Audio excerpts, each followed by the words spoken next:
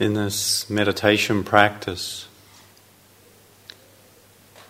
we are learning what it means to be wholeheartedly present, to be awake in the very midst of our life.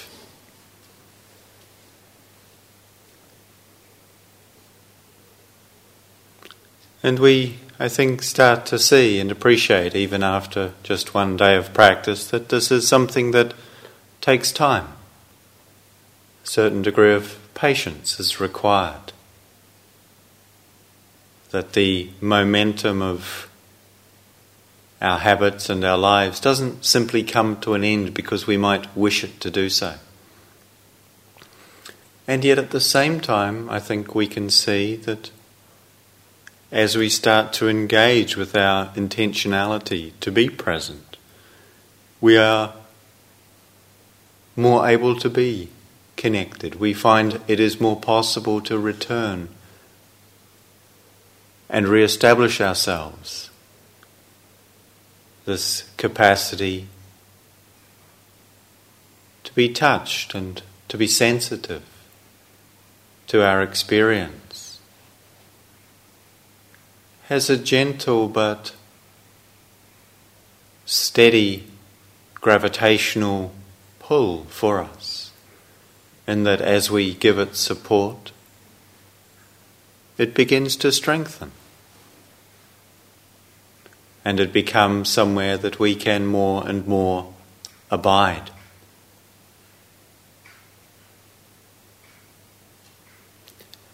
And in that we have the opportunity to learn what it means to meet and to handle the experiences that come.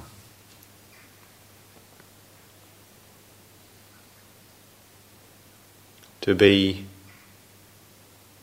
deeply in contact with our bodies can be both supportive and nourishing, and at times a little challenging too.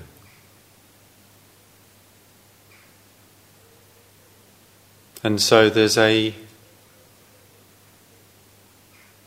kind of a kindly supportive attitude that can be very helpful. In a way we can encourage ourselves. Let's see what's possible here. What happens if I just make contact with this experience? If I come back again right now? So rather than imposing upon ourselves some regime of what should be happening, it's much more an openness to encounter what is happening. Even if that doesn't look like what we thought it should look like, or even what we imagine we've been told it should look like in terms of the meditation instructions. Because there isn't a something it should look like. It's much more, in a way, about how we're looking at the experience, whatever it might be. And within this,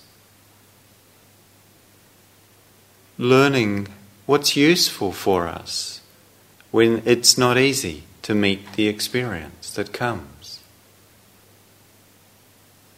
And so when the mind is perhaps reactive or busy and not easily able to settle, we can sometimes become a little frustrated or critical of ourselves or our minds.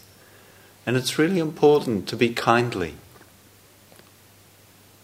to not put pressure upon ourselves. It's a little bit like training a puppy. This is I think a rather useful metaphor. That if we should ever have had a young dog to train, they need to learn certain things to be able to live in our world. It's different than the wild. To live in a human society, they need to be able to follow, to be able to stop, to be able to listen to the instructions of their owner. And with our mind, it's a little bit like a puppy. You know, if you ever trained a puppy and you put it behind your leg and say heel, which, if you're not from this culture, generally in English means stay here and follow me. The puppy doesn't do that. The puppy runs off. And you maybe grab it and put it back there and say heel. And it runs off again very quickly, in fact. Now, if when the puppy runs off, you go up to it and sort of say, bad dog, I told you to heel, what are you doing? It doesn't really create an inviting atmosphere for the puppy to come back to. And it maybe thinks, this person's kind of angry. I'm getting out of here as soon as I can, next time they let go of me. Whereas if, the puppy runs off, and it does, and smell the flowers, water the trees, chasing a butterfly, it's what puppies do. At some point we notice, oh, that's where you are. Come back over here. Come back over here. Oh, you've done that. How interesting. Come back over here. Oh, one of those. Oh my gosh, okay. Sometimes we need to clear it up. But then, come back over here.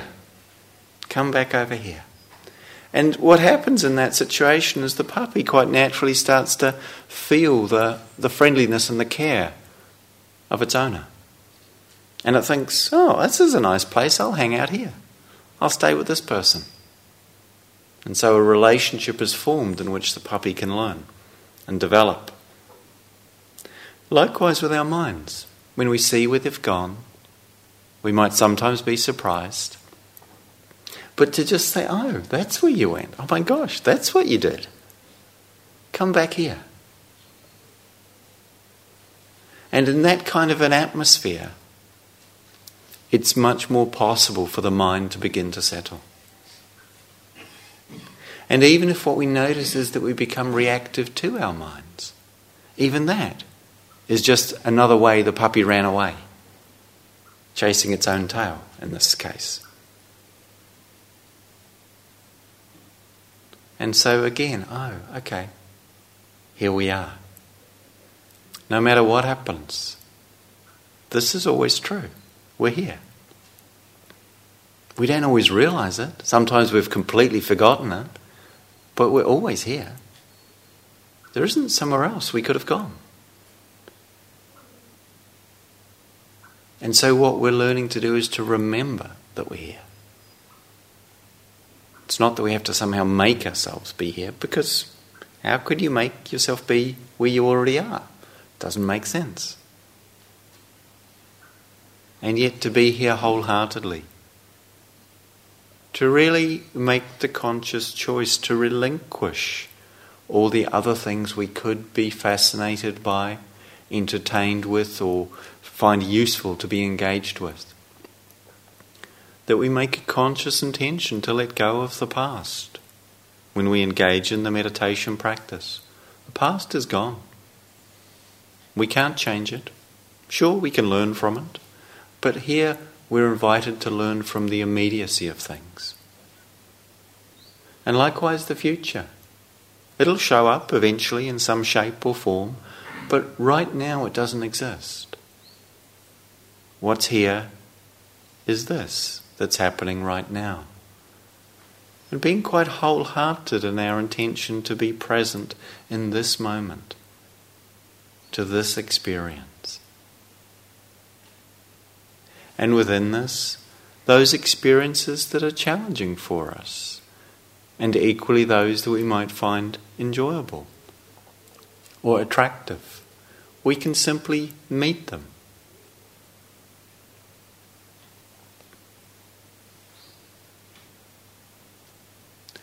One area of experience that arises for us is physical pain, sometimes sitting in the meditation. And our bodies aren't necessarily used to sitting still for so long.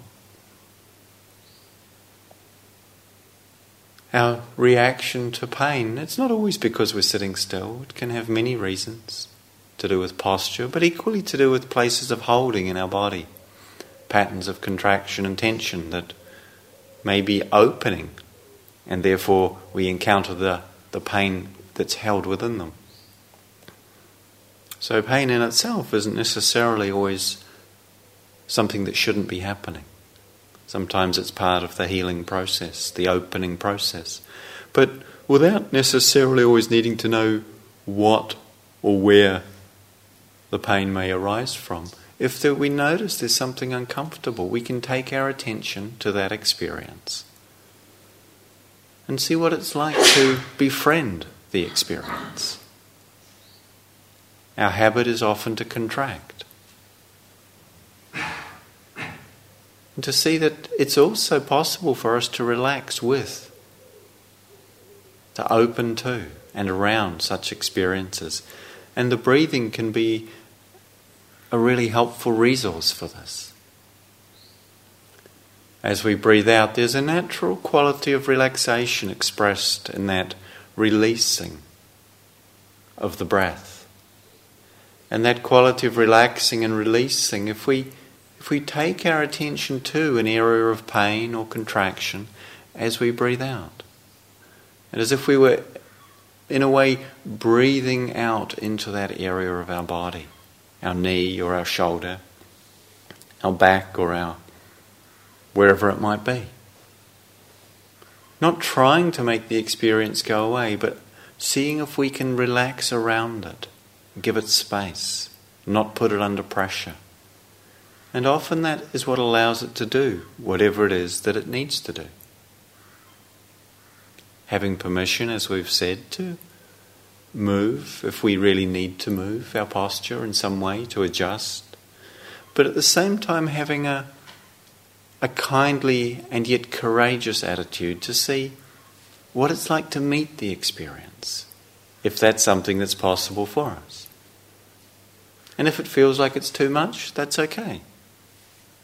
We can adjust or move our attention away to some other part of our body.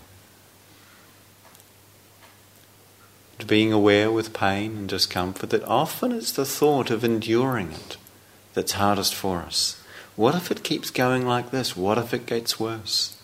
And within moments we have the image, perhaps, of the ambulance pulling up at Gaia House and we're being sort of carried off on the stretcher, knee to be never working again as a result of, just some uncomfortable sensations. And it's that fear of the future that comes in so many ways. To see, can I be with this right now? And if in the next moment it's too much, sure, I can do something about that. But often in this moment it's okay. And just as a marker of that, certainly with any of the joints, particularly knees, but can be elsewhere in the body, if when you change your posture the pain goes away in just 2-3 minutes or less, it's probably going to be fine. It's probably not doing any harm. If, however, when you change your posture you find the pain continues and you're hobbling all the way through the next walking period, that's probably not such a good idea. It's not necessarily doing some damage, but I don't think you need to push it that hard. So there's it's kind of a simple rule of thumb. If it shifts quite easily and quickly, it's probably not dangerous. And if it's something that continues a lot, you might want to just put a little less pressure on that place by alternating your posture, maybe using a chair or a bench instead of sitting cross-legged. And just see what's useful, what works.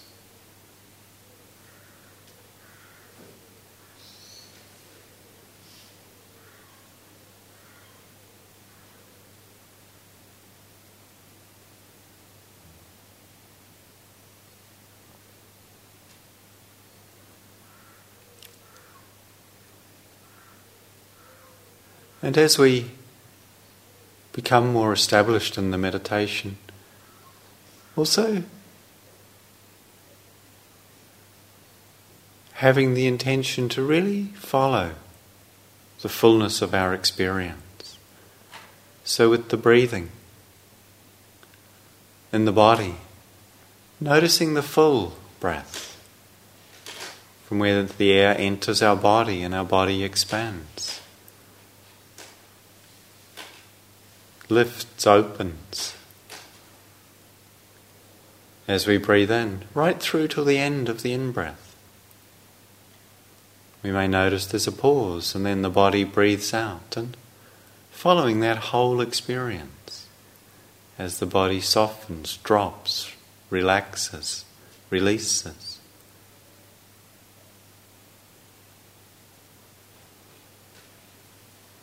Just a simple experience, breathing, not that exciting we might imagine or think, until we might have occasion to contemplate whether there'll be another. Because this breath isn't forever. This life isn't forever. And as we breathe in and breathe out, we're tuning in to the very sensitivity, the very immediacy of our existence that depends upon another breath. One day, the out-breath will go out, and there just won't be another in-breath. And we probably won't know when that breath goes out that it was the last one. Not saying we need to be waiting sort of with some mild degree of anxiety for the next breath. Oh my gosh, will there be another one? But it just kind of changes the attitude to breathing a little bit when we don't take it entirely for granted.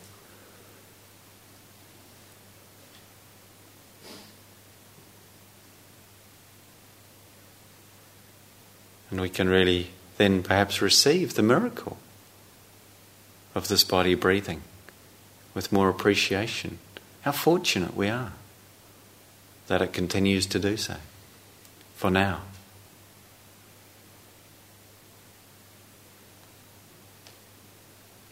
And in that breathing, just being aware of not intentionally trying to do anything with it, not trying to make the breath have any kind of effect upon us, such as making something go away or change.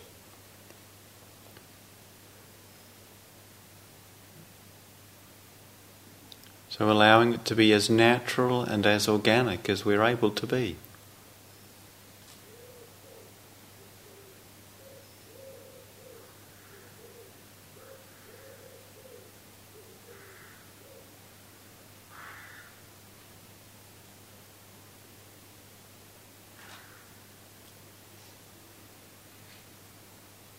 And also being aware of how we respond to what we might experience as distractions or obstacles, things that seem to take our attention away or that give rise to reactivity within us. If we can notice these experiences too, without making them good or bad, right or wrong, but just noticing that, oh yes, this happens. And that this happens for us all in different ways.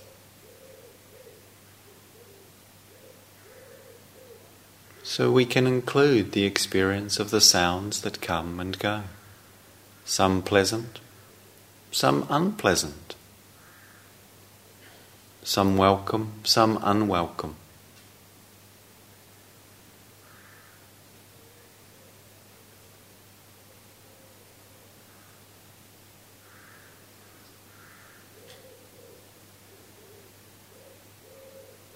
Being aware of sounds we might ourselves generate.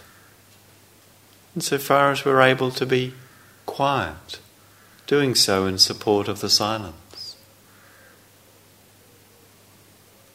Insofar as we're aware of the sounds that others generate, just to see what's possible in terms of our own inner quietude.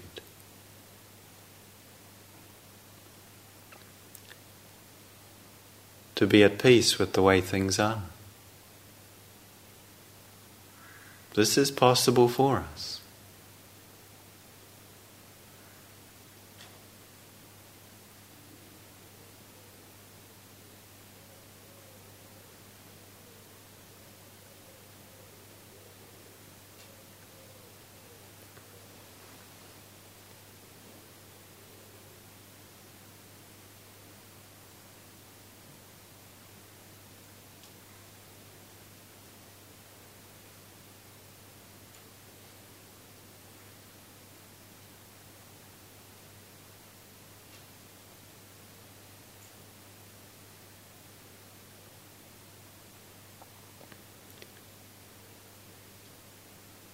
this human body, just sitting here, being known as it is.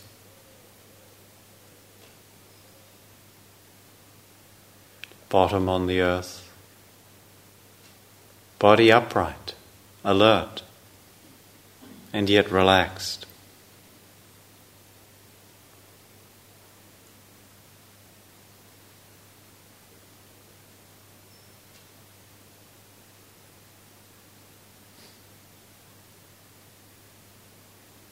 Establishing ourselves in a kindly and caring attentiveness to what is right here. This body sitting, breathing in, breathing out.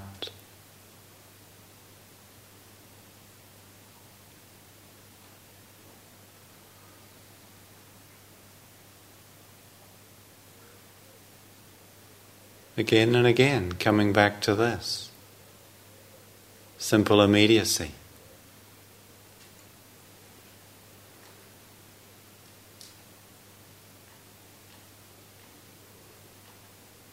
This open awareness that knows what's happening effortlessly.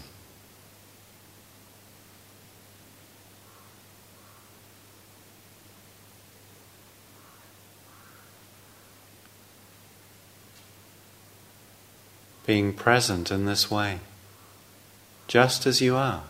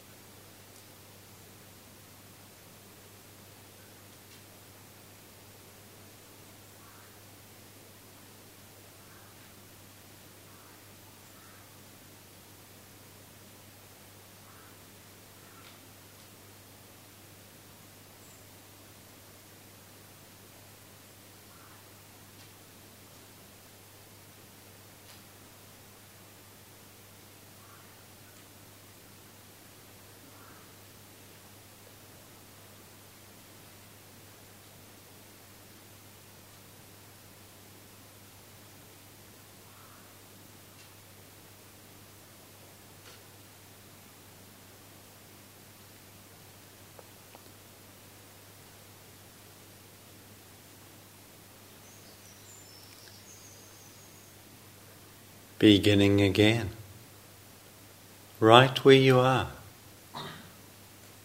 reconnecting. This body sitting here, breathing, just as it is.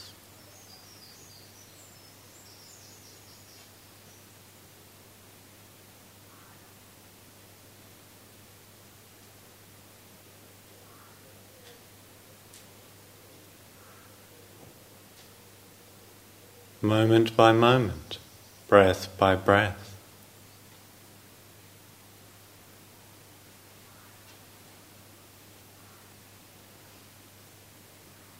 Embodying a wakeful presence.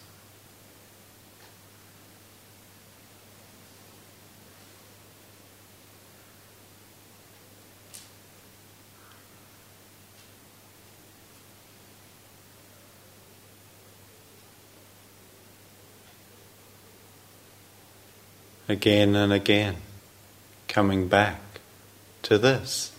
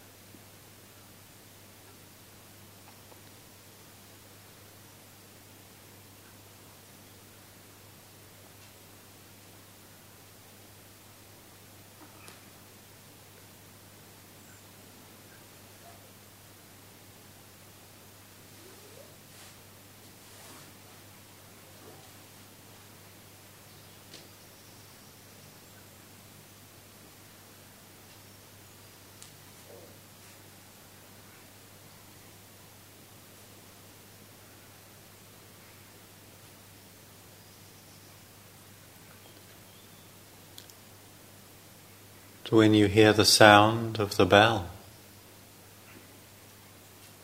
Just receiving that experience mindfully, listening as the sound arises, continues for a little while and then fades away. And only when the sound is faded into the silence, regarding this as the completion of the formal meditation period.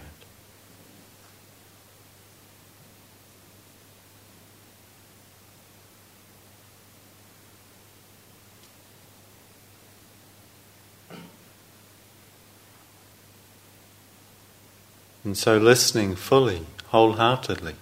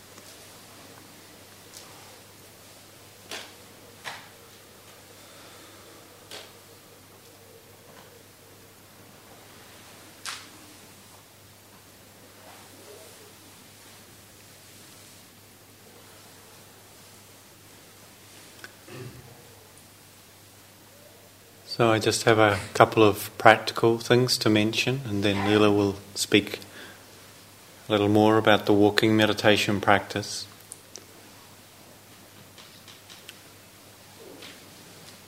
I mentioned yesterday about the group meetings that will be happening, and we'll begin this morning in the walking period before lunch for some of you, and there'll be also some this afternoon, and then continuing tomorrow. So over the next 2 days we'll meet with all of you in small groups, and we'll post the list of groups and the times and places we'll be meeting with you in the next walking period. So please check when you come into the sitting to find where you are in that process, and particularly so those of you who will have a group after the next sitting will know that that's the case and be able to come along for that. Also, we've received 1 or 2 notes which didn't have anyone's name at the bottom of them, so it's a little hard for us to respond in that case. And we just ask that if you write us a note, whatever it might be for, that you just put your name on it, and then we can actually respond to you. And that's we appreciate that. Thank you.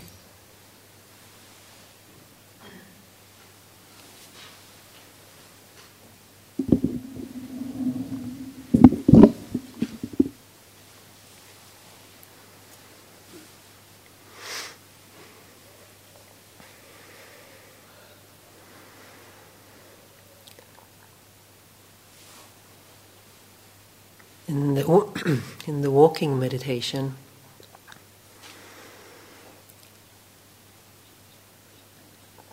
it's funny sometimes how we can make the most natural of things we here who actually are blessed to have our bodies working enough that we can move about, that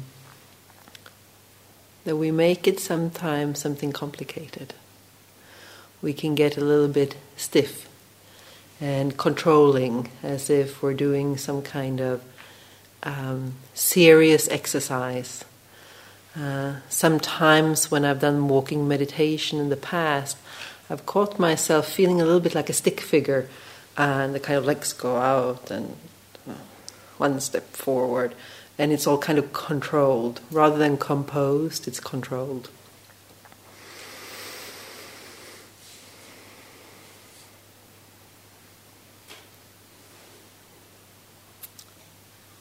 But the body is alive and soft. It's not a stick figure. We don't need to do the walking. The walking has become something that's integrated in us.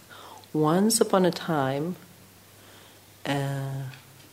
we really had to train to walk. And if you see a little child learning to walk, it's exhilarating when the whole thing starts to come together.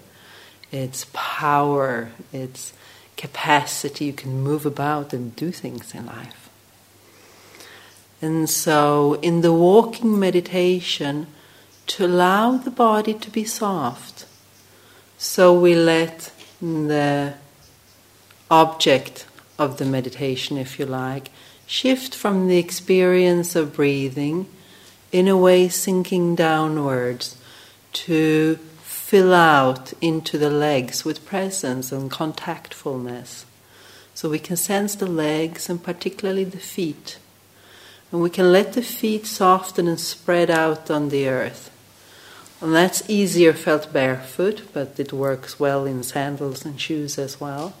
Just allow the foot to spread out on the earth, to have that sense of contact.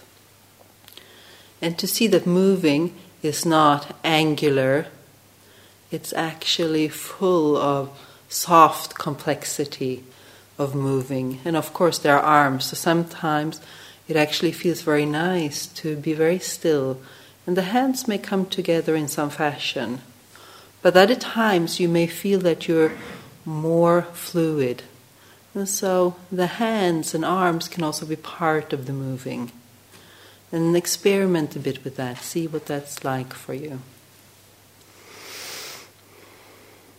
So with this sinking down movement of allowing oneself to go from the head trying to do it, the experience can become a little bit more instinctual.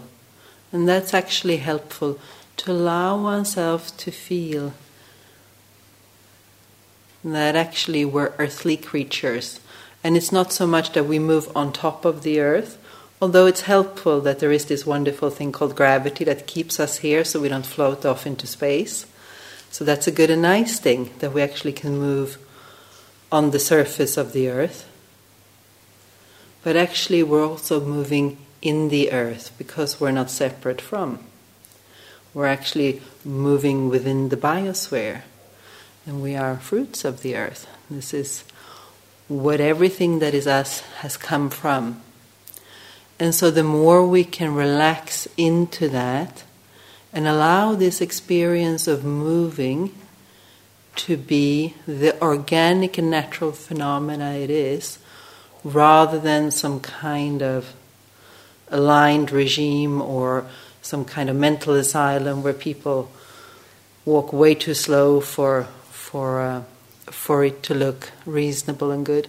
Just to see for yourself how the slowing down can be a way of really savoring the moment, really opening the senses and really re-experiencing that novelty of walking. So rather than it being dampened or boring or shut down or controlled, it can open up. Like when you smell a wonderful fragrance, to really be there for the moment and to stay. And so it requires that little effort that we do need, the puppy training of just staying. So letting body and joints soften. And it's helpful because when we walk, our eyes are involved in the process. And there are many, many things to look at in the world. We look at each other and everybody else looks like they're really knowing what they're doing. There they go, and they look perfectly serene, but I'm not. And we look at flowers, we get a bit bored. What was that sound? And actually, if we can allow the eyes to relax too, so we stay at home within the body, the impulse often is to go out, to meet and make contact, but see if colors and sights and movement can come and touch the eyes. To come for the light of the outdoors, if you're walking outside, to come and touch you. See if the eyes can relax. What's it like if the eyes relax? You can try now. Just see. So it doesn't mean the eyes close, just to relax them. It's a little bit like allowing a softer focus. And that will actually support the walking. To bring in the whole of the body, but using the contact of the earth and the movement as the anchor for presence, as the anchor for mindfulness.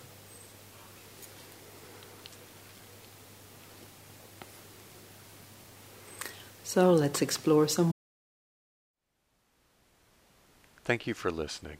To learn how you can support the teachers and Dharma Seed, please visit dharmaseed.org/donate.